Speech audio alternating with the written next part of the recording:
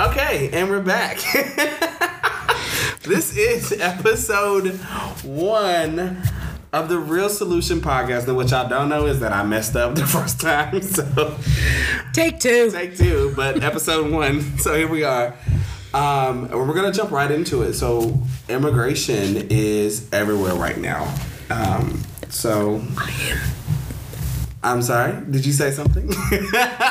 Introductions. We have. Of course, I'm the one and only Brandon Bad of Brandon Bad Entertainment. I'm here with my lovely yet crazy redhead and our special guest, Miss Amy. Y'all, this is funny. I really did mess it up, but I'm here. I'm with this. We got it right this time. So back to immigration. Why did we choose immigration? Well, we chose immigration because it's such a hot button. You can't turn your TV on, your radio, your Twitter, and not see something about what's going on with immigration because it is such a convoluted topic. And you have to ask yourself, it's a hot button on the political front, but you know, I also think that even more importantly, it's a humanity issue. These are people that we're dealing with, not just numbers. And their lives are at stake in a lot of instances. Are they going to be here, there, or where do they go? But with us, we're just doing some research. I found out how little I really knew about immigration when we started to look into it as a topic for this podcast. There's just so many things going on and so many things that our government, our congressmen, our senators are not doing to fix some of this. And it really just is a matter of some give and take. Not everybody's we're never going to make everybody happy, but we've got to do something to fix this. We're not the experts. We're here to try to help educate and give you guys facts and details. Without you, we're not going to be as good as we can be. We need you to go to the website, which is www.therealsolutionpodcast.com. There are links to our Twitter, Facebook, Instagram. There is also a section on there where you can send us your comments directly. We want to hear from you. This all got started because of things that just pissed me off. And are still pissing her off. And still piss me off. And then I found out I'm not the only one. The two people that are sitting here with me, same feelings.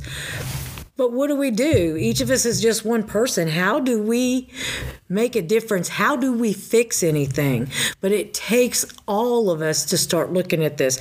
But we really do want people to be respectful. I don't want to hear name calling. I don't want to hear yelling and screaming. That's not going to get your point across, and it certainly will not get our attention.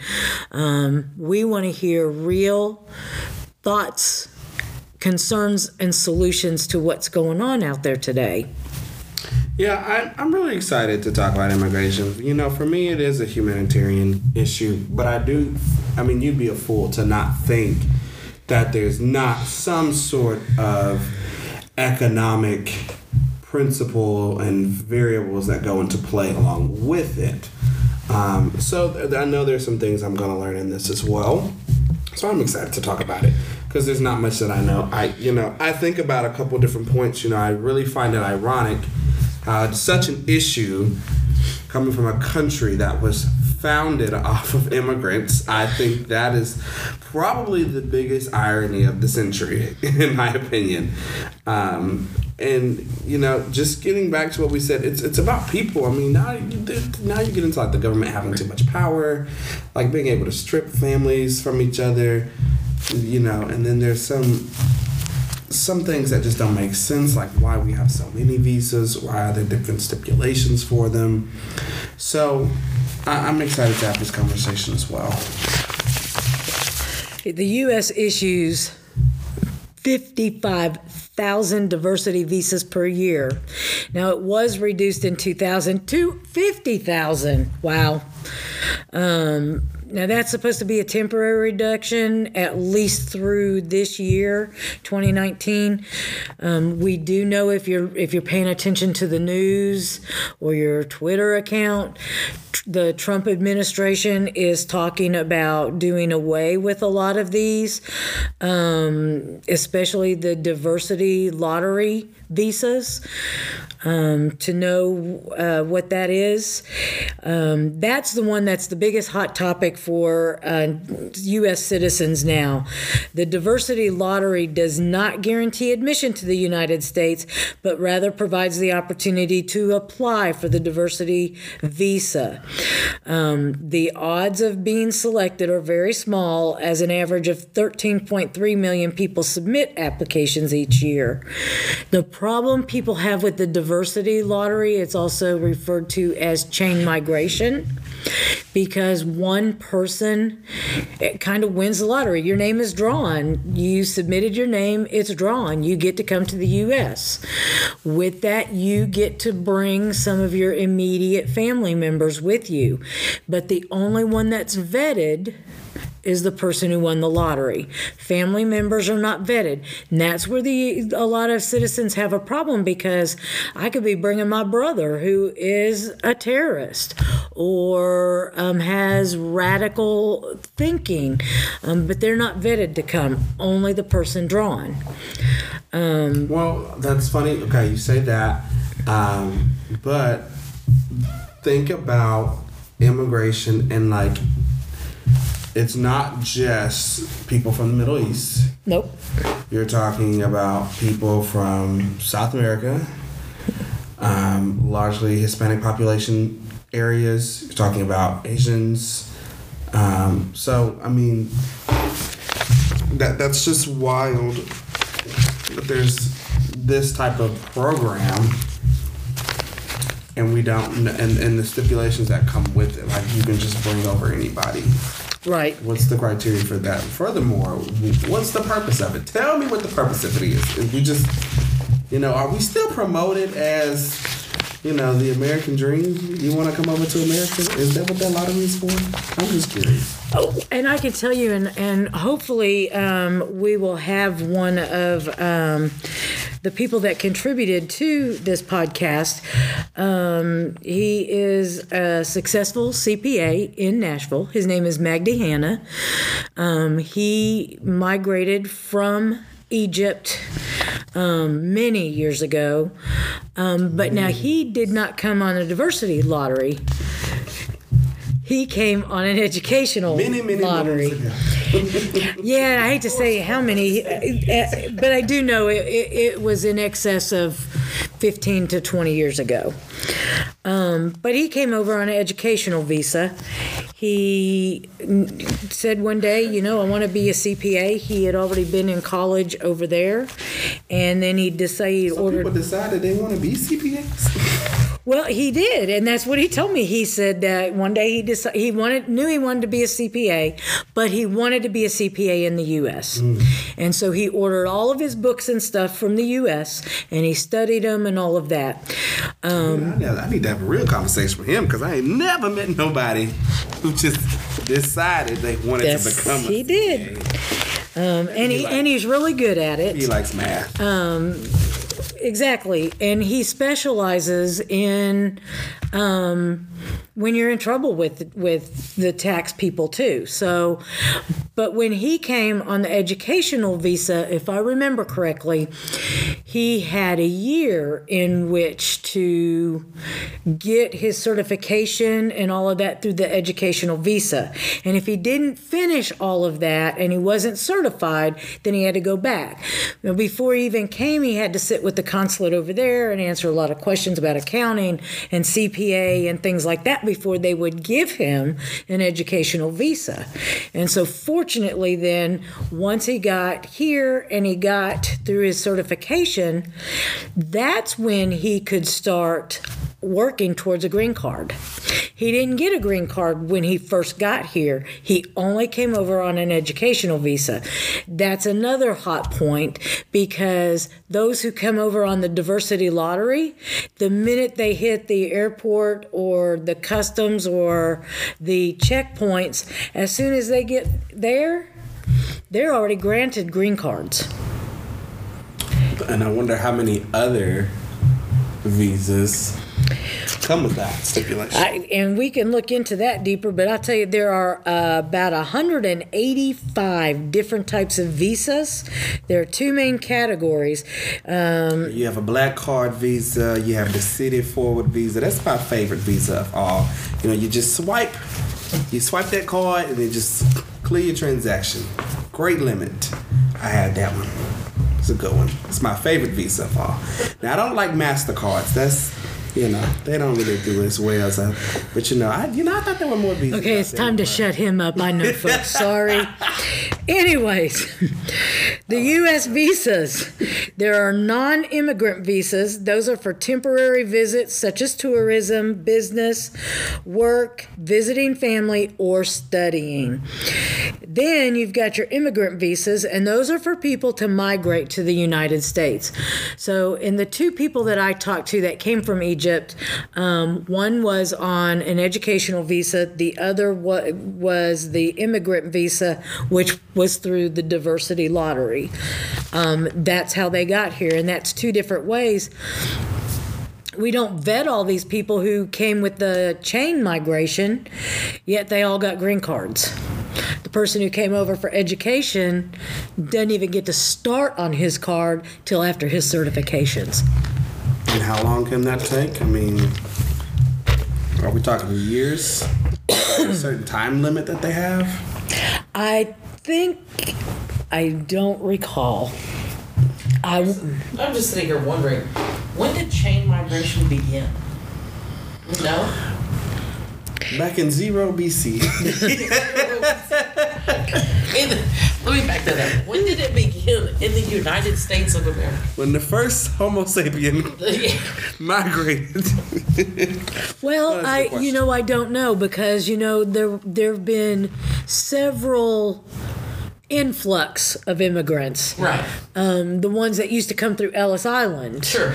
And I don't know that I believe chain migration was in effect then, but you didn't have to go through the same vetting processes as you do now. Okay. Because that was like a mass influx of people from Ireland, mm-hmm. From your different countries over in the European areas. So that's something we can look up. I don't know what year that happened. I just know that basically now these are the two main categories, and there are more than 185 different visas to get you into the U.S. I need a list. And we can look that up. Of what they are, so I can see which one I can apply for. Well, and there's two, I believe, that right now is part of the Trump administration's that they want to eliminate or decrease. I want to say one of them is where you have like your unskilled workers, mm-hmm. Field migrants. Mm-hmm. I think that's one of them.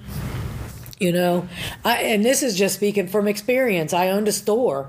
I had a ton of lawn care services. You had those who played by the rules, and you had those who didn't play by the rules. So there's a lot of debate. Are the illegal immigrants taking away American jobs?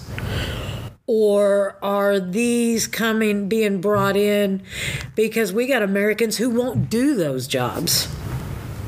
And what I look at also is how immigration is so racially profiled in the media. It's very much so geared towards people of Hispanic and Latino backgrounds. But do we forget that there are, before them, significant other racial groups who migrated to this country? I mean, think about the amount of Asian individuals who are here that own businesses here. A lot. Significant. Think about the amount of.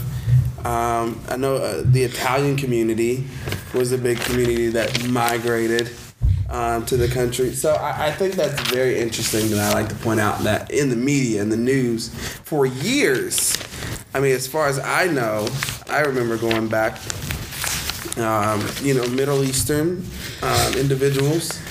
So as far as I remember, it was, of course, around 9/11, you have people of Middle Eastern descent and immigration, and then somehow we transitioned over into Hispanic and Latinos being a problem, and the borders and the walls. I figured that either. I don't know where I don't know. I'm trying to figure that out. Where we went in time to where that triggered, because it was 9/11 and Middle Eastern and profile and perception of terrorists, and then somehow in the later years we've now gotten into Hispanics and Latinos and build a wall and keep out Mexico and South America. I mean, I don't know where that went. Like, we don't have other borders. Like, we don't have other people. Right. Well, and the southern border is nowhere near as large as the northern border. Do what about my notes? You are just fumbling with these notes. I'm nervous. Right, you're nervous. Well, I'm trying to keep up with the line of discussion that you guys have, because, like I said, there is so many different facets of the immigration part. Right now, the media, and that's why we're going to talk about the media in future episodes, because they're horrible. Their big focus is the southern border. It's Mexico, Mexico, Mexico. Yeah. And as much as we need to have some control over that border, it's not the only issue that we have with immigration. I mean, people fly over all the time. Exactly, and that's what I was looking for. Is I've got notes on just how many that is, but it's the people who come in by air and sea. The biggest problem is that it's our government, has no fully functional enforcement agency over visas. We don't monitor visa overstays, and we don't monitor visa expirations. And you have a wonderful topic to talk about, and his name is 21 Savage. Oh my gosh, yeah, that's 21 Savage. That started an uproar. I mean, if you don't know 21 Savage is, he is a rapper. He's an artist in the entertainment industry. And he is from another country. He is not from the United States. And so that really gave people, especially people of color, like a quick, wait a minute, what's going on here? Why is this black man being deported? Why is all of this immigration conversation centered around him? And some of the variables that circle around him, like the fact that he's been here for years, how long he's been here, when he got here, who'd he come with, was he on a visa? He has been also involved in some criminal activity, allegedly. Well, he was actually arrested in 2014, I believe it was the first time. Arrest records are public, but the other stuff is alleged, because you're not taking me down, girl. I'm not going down for y'all. But yeah, so I mean, you would think that if someone who has been identified with such activity or reprimanded via an arrest, why did we wait to 2019 for this to become a discussion? Like, what was your reason for letting him stay? What are the details behind it? Did he have a visa renewed? What were the grounds that he came on? What happened when he got in trouble the first time? Y'all didn't send him back, So I'm curious to have these questions. Maybe he'll be a blessing and come talk to us. You never know. If you're out there listening, we'd love to get the first-hand story. But that really was like a I want to call it a wake up, but it was very interesting, especially for people of color, the black community, to see such a prominent rapper who is doing good things in the city he resides in. Don't let that fool you. But it's just interesting to think, like, why did we get to 2019 if all of this information has been available? If you knew that this is his record, that he of his origin, of where he's from, and whatever visa he may have, or whatever the details are. Why did we get to 2019, and what triggered it? That's the real question. I think that's still unknown. What triggered it? Did he get in trouble again? Did something happen, tax-wise? Like, what was the purpose? Because we still don't know that. I think my opinion is he's high profile at a time when the hotbed is about immigration, and because of who he is, the political arena and the media used him to perpetuate their program. And I can't say I don't believe that in some sense. I don't. Yeah. I can't deny. Well, because when you go back and look at, we don't enforce anything. Out of 12 million visas, 40% of the temporary visas never left. They did not renew their waiver or their visa. They just stayed over their time. That's the major contributor to our immigration issue. DHS, in 2017, there were 700,000 overstays just from air and sea travelers. That's not your coming across the southern border or coming across your northern border. Those are the people who came into our airports and our ship ports. Yeah. Now, what about the people that have been here for 30 years? Are we bothering them? Like, they have families, they have raised children. They're working. They have been working. Some of them own businesses. They're probably contributing to the tax economy. So, what is the disruption with them? Like, how are their lives being changed? What is the purpose of disrupting someone's life? I mean, there are stories of men and women who are being deported, and they've been here for 30, 40 years. What's the point? I just need to know what point are you trying to prove? Or should there be something in place to help them if that's your, intention? I just need to know, because then you cross into humanitarian issues. You're disrupting someone's life. Well, those are some very good topics, and I can address those with what I know, with what I've found out. There was a couple of things. You get into, you've got ICE, you've got DACA, you've got catch and release. Oh, that's my damn favorite of all. We shoot ourselves in the foot. And why? Because our own congressmen and our senators refuse to sit down and really work on this. And there's a hashtag you can use. You know a hashtag? It's hashtag get to work. And that's been used with a lot of this going with many topics. You know what? Congress, when it's time for them to break, they go. They don't care if they've finished everything on their dockets. They don't, and if they don't agree on anything, it's tabled.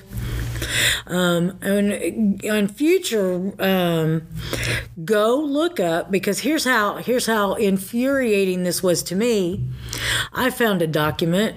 Some of you may already know that it's out there. It was called the Immigration Reform Bill of 2006. They couldn't agree on it then. If you read it, and I certainly didn't read all of it, I read enough to get pissed off.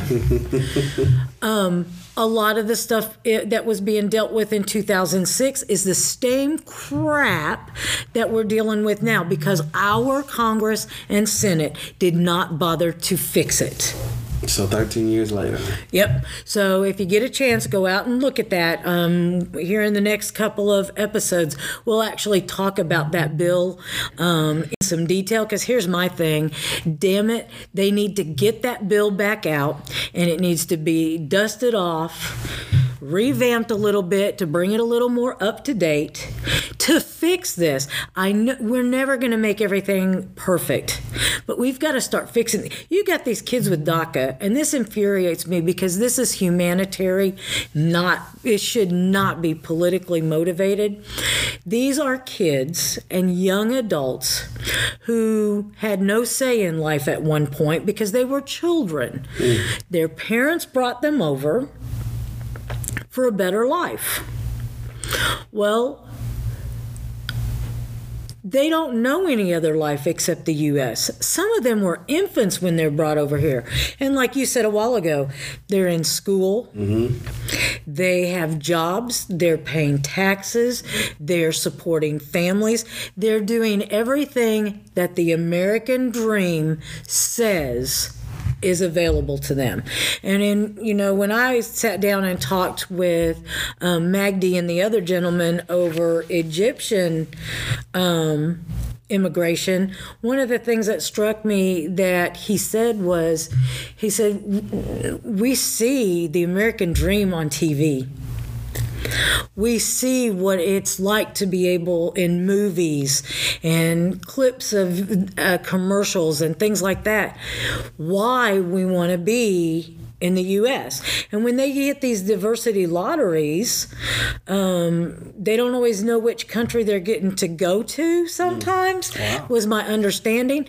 And his thing was, the U.S. is the very first place that most of them want to go. Certainly there's some that pick Canada or Australia or something like that.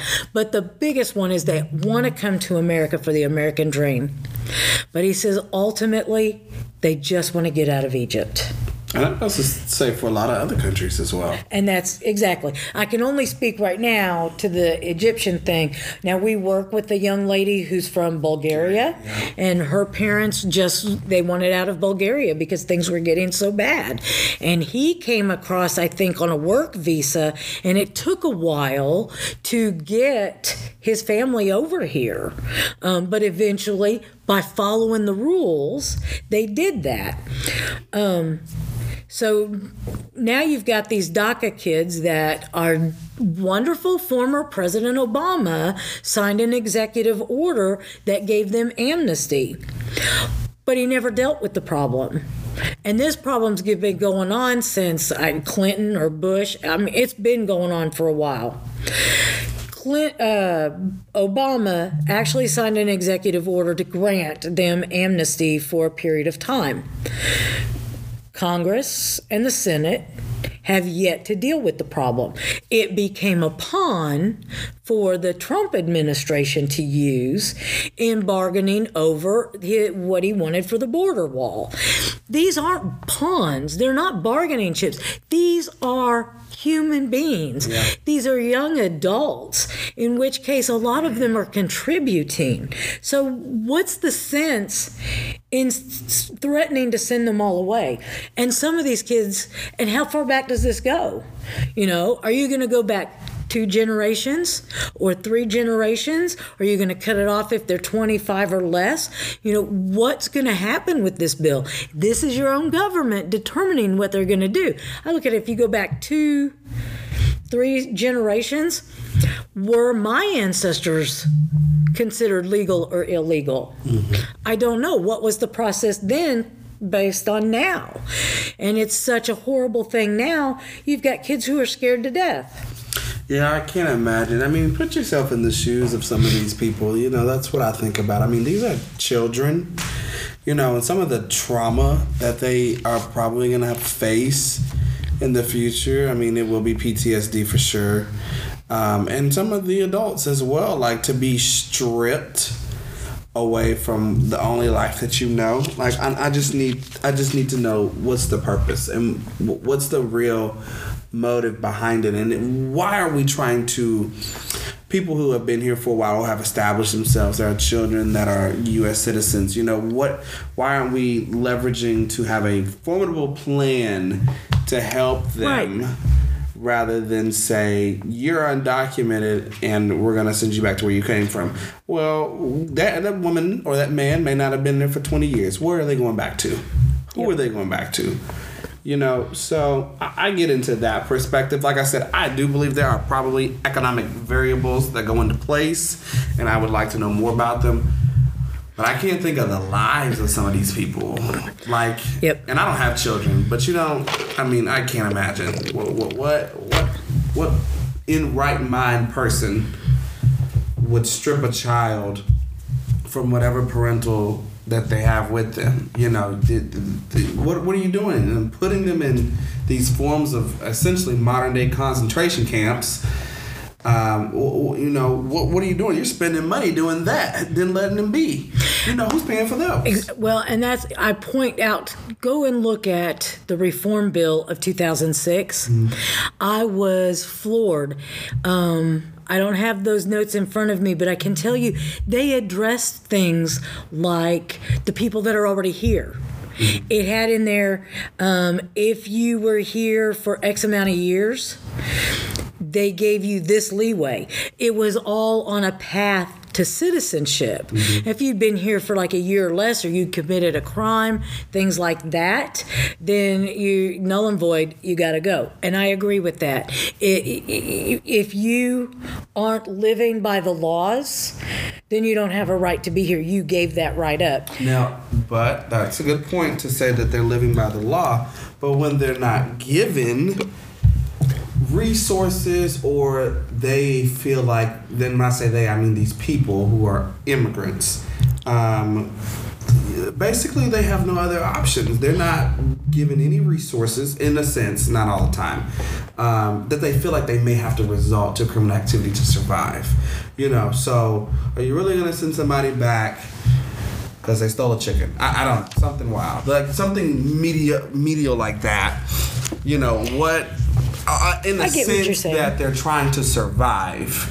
They're doing the migrant labor, undocumented, obviously. I mean, I can remember living in Atlanta at one point, and there was a gas station near the apartments that I resided in, and just seeing a group of men every day who were obviously undocumented immigrants, and to just be picked up for work. So what kind of conditions are they facing here as it is that makes them maybe resort to criminal activity? Now, obviously, if you commit heinous crimes, hey, buddy, I can't help you there. You're going to have to be prosecuted, sent back, whatever they got to do. But I'm saying there's some stuff, not to overlook what they've done, but there's a sense of survival is what I'm getting at. And you know what, I can relate to that. That comes back to, we're making them a political and not a humanity. Correct. And just for people, I know most of you already do know what DACA stands for. DACA is Deferred Action for Childhood Arrivals. It was an administrative relief from the deportation for children. This act was created June 15th of 2012 by the Obama administration. It was to protect these kids whose parents brought them over illegally. Because here's my thing. We've created our own hornet's nest. These people have been here. We've done nothing to deter them, done nothing to follow up with them. We shot ourselves in the foot. I can go back to, there is a lady, her name is Julissa Arce, A-R-C-E. She is emerging and a leading voice for immigrant rights and education. At the age of 11 years old was the first time she had ever heard of being undocumented. She was from Mexico. Her parents used to come to Texas every year. They sold funnel cakes and things like that. That's how they supplemented their income in Mexico during the summer months. She was 11 years old the first time, I think it said, that she had heard the word undocumented. Well, at 14, because they were on a tourist document or visa, theirs had expired. So she still didn't really understand what undocumented meant. Well, during this time, one of her parents became ill. Because of being undocumented, they didn't feel they could get medical treatment here as easily or as freely as they could back in Mexico. So they opted to go back, but they left Julissa and I want to say a sibling or two here. So the next time she heard about undocumented was because she had been applying to colleges. And she said at that point is when she understood, because she was being denied acceptance into college because she did not have the correct documentation. She was undocumented. Correct documentation is a social security number. Mm-hmm. So she did not have that piece of information. So then we shoot ourselves in the foot the first time. In 2001, Texas was the first state to allow undocumented students to go to college. Now, they didn't get financial aid or anything like that, but they were allowed to be admitted into college without U.S. citizenship or documentation. Now, why do you think that's a shot in the foot? Because I ain't got no beef with that. Only because, obviously, they are young adults. They were raised here. Certain things are out of their control. So the continuation of their education, though it can have some sort of financial burden, I don't think it has that. I don't think it's as much as it impacts other areas regarding immigration. But this is our first level of the wall, per se. Okay. Now you have undocumented people in college. Mm-hmm. You're not tracking them. You don't know they're here. I'm not saying they're a financial burden or not, but it's our job to know who's here. Right. It is our job to know who's in our schools, who we're educating, who is in our country, mm-hmm. period. Well, if they let them in, you would think that they have some form of documentation of who it is. She did, but what happened? They overstayed their tourist visa. Okay. That's our shot in the foot. So I'm confused. Is it people that's already here or like people coming from another country, such as Mexico, undocumented, and going to college? Or is it someone that's already here? Well, it's somebody that's already here, gotcha. But they came here illegally. Gotcha. And that could be, that's just like you've got a lot of people coming from other countries right now because of the way our laws are written who come here specifically to have babies. I want my baby born in the U.S. because then they're a U.S. citizen. Mm-hmm. And by rights, then they feel they get to stay because that's their baby. They got to take care of them. Mm. So the shot in the foot is, if you're not documented in some way, you can't present me with your visa or your correct paperwork to be here. Right. Why are we letting you be educated? Shouldn't they be here on an education visa? Because remember, now the people who did it right had to go through all those questions with their consulate, right, to get here, to have their year to get certified. See, to me, that's a slap in the face for all of the people who did it the way they're supposed to. Right. But they came from other countries versus a child that's already here. Now, I do think... But she came from Mexico. Right. They came on a tourist visa, but they overstayed the visa. Right. But that's out of her control. So I don't put so much as that. Why is that out of our control? No, her control as a child. Like, okay. At 10 years old, 11 years old, that's out of your control. And until she gets a conscious mind, seriously, until she peaks at about 17 or 18 where she can process more clear adult decisions. I agree with that. But the other part of that is I do think it should have been the school's responsibility as well to maybe help them with a plan of some sort to say, hey, we're going to make this decision because I believe education. I think that was, I don't mind, I ain't going to beef with that move. I think that was fine.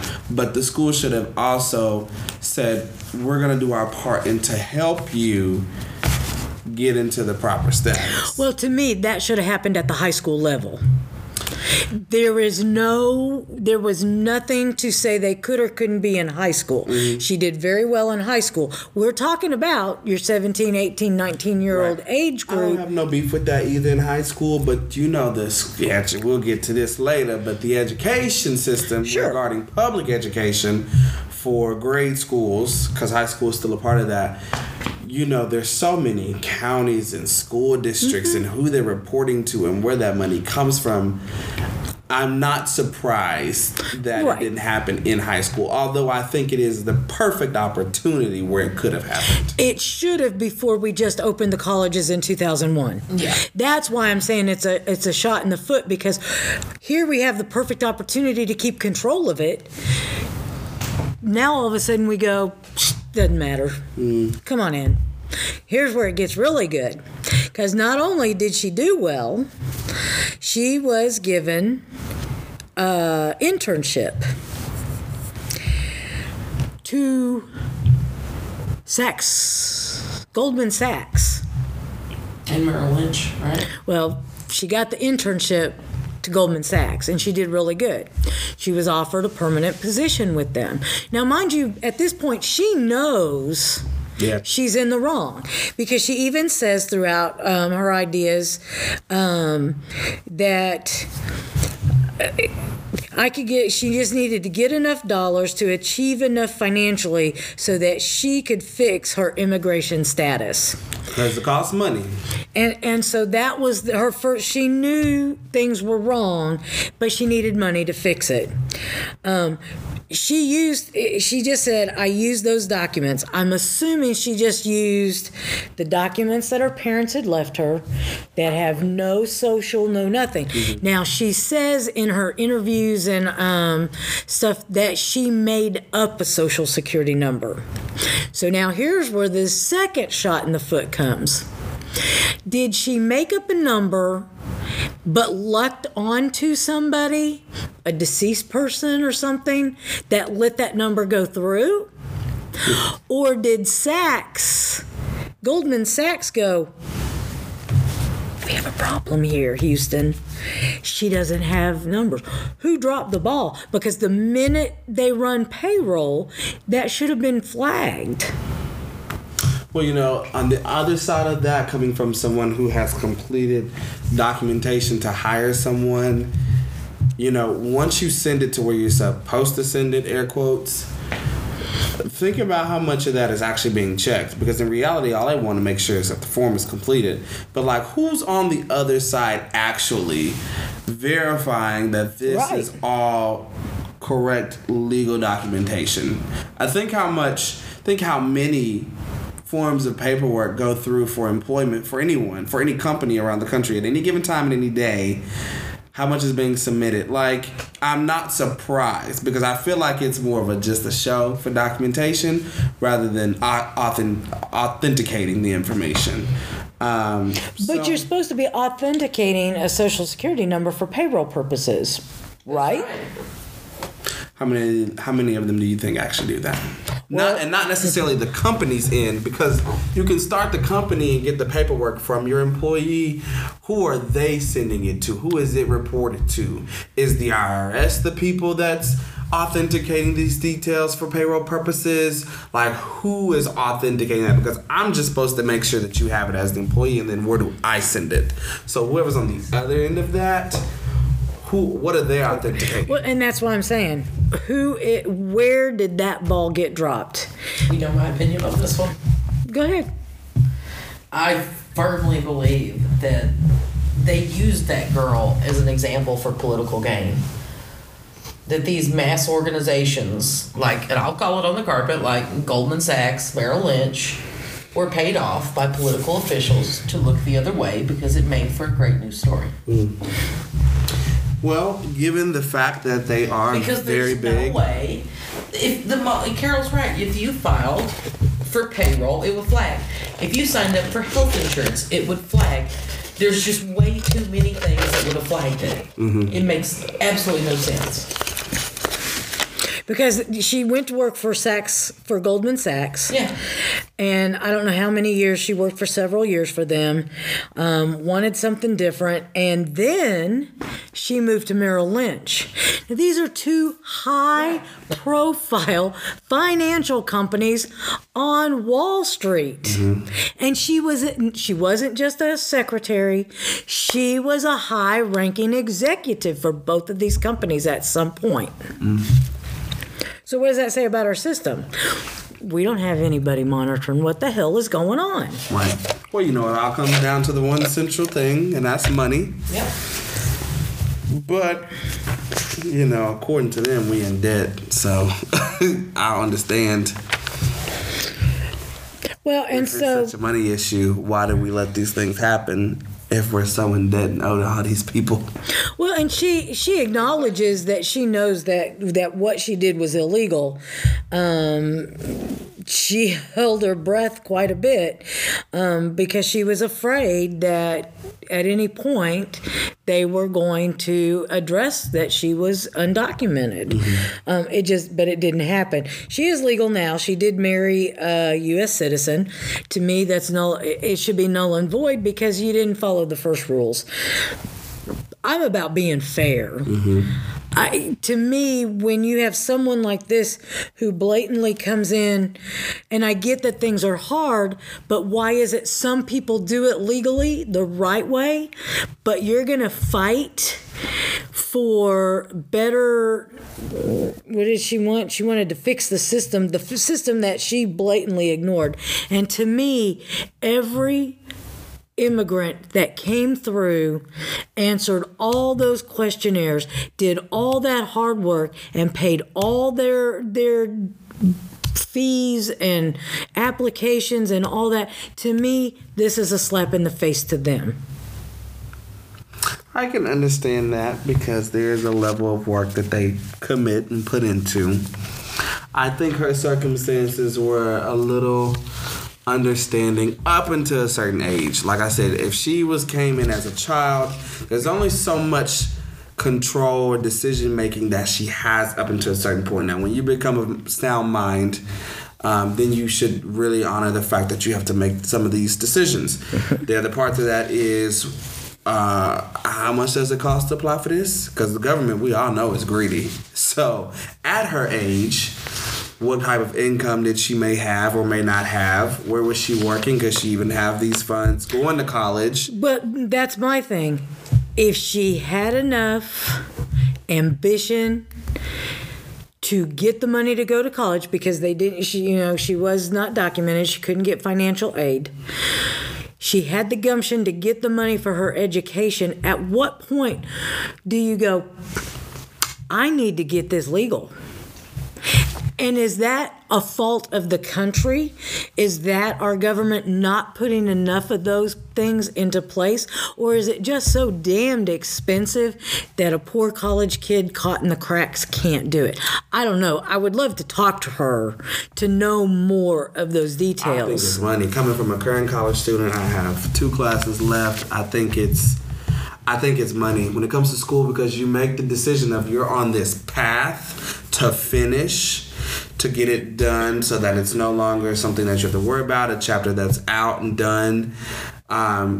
Everything else is of lesser value. I have to go to school. I have to finish school. I have to pay for school. So I get that perspective very heavily because I've been like that for the last few years. So but what about making that, if we know, because obviously the college knows at this point. Mm-hmm. She's not documented. She can't get financial aid, no nothing. And that's why I said the college should have had some sort of implementation, because colleges are very powerful.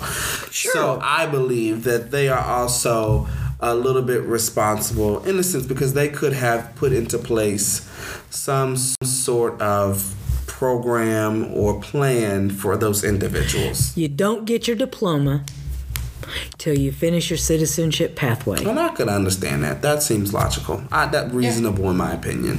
We know this is the conditions. We know you're here and you're pursuing, but you have to complete this as well. This is important.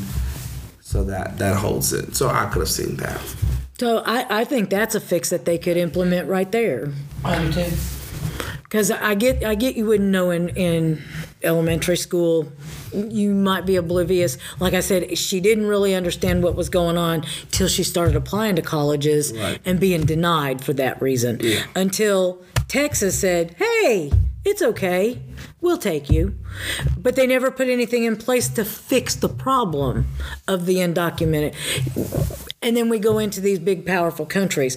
So that's where you guys out there in Listeningville can tell us what you think. I mean, this is one that's really convoluted, and we've given you some real details talking about DACA and these kids that are not documented and what stands in their way. Over the summer of 2018, the reason the Trump administration decided to end DACA was there were 10 state attorney generals who wrote to President Trump asking him to end DACA with an ultimatum date of September 5th of 18. Now, Trump's been all over the board with respect to DACA, complained on and wanted about dismantling it. In office seemed to signal a softer stance rather than the stance he took during his campaign. Administration announced ending the program. Then Trump tweeted, "Does anyone really want to throw out good, educated, and accomplished young people who have jobs, some serving in the military?" That blew my mind. You can be in our military and be undocumented. Well, that's not a new concept. If you go back historically, they use it for their own gain. So they see it as a way out to a better position in life, and the government uses you as a pawn for their own gain. Yep. So, but there are things that need to be changed. You're correct. I mean, we did a lot of conversing. This was good. Mm-hmm. This was really good. So we're going to pick back up on part 2 of immigration. This is getting good, y'all. In the meantime, remember, our website is www.therealsolutionpodcast.com. Make your way there. Send us your questions. Send us details that you know. We want to hear this information. We want to confirm it. We want to have the conversation with you because, I mean, we're 3 average Joes and Josettes who know probably just as much as you do, if not maybe a little bit more in the conversation. So, and by all means, if you have been through the immigration process, we would love to hear what your journey was. I would like to talk to 185 people who have experienced this different There you go. I would really like to talk to them. Well, we're really glad that you guys are listening. I hope you have learned something from us today. We certainly hope you teach us something through one of our links. But thanks so much. We're out. Bring the bed out. Woo!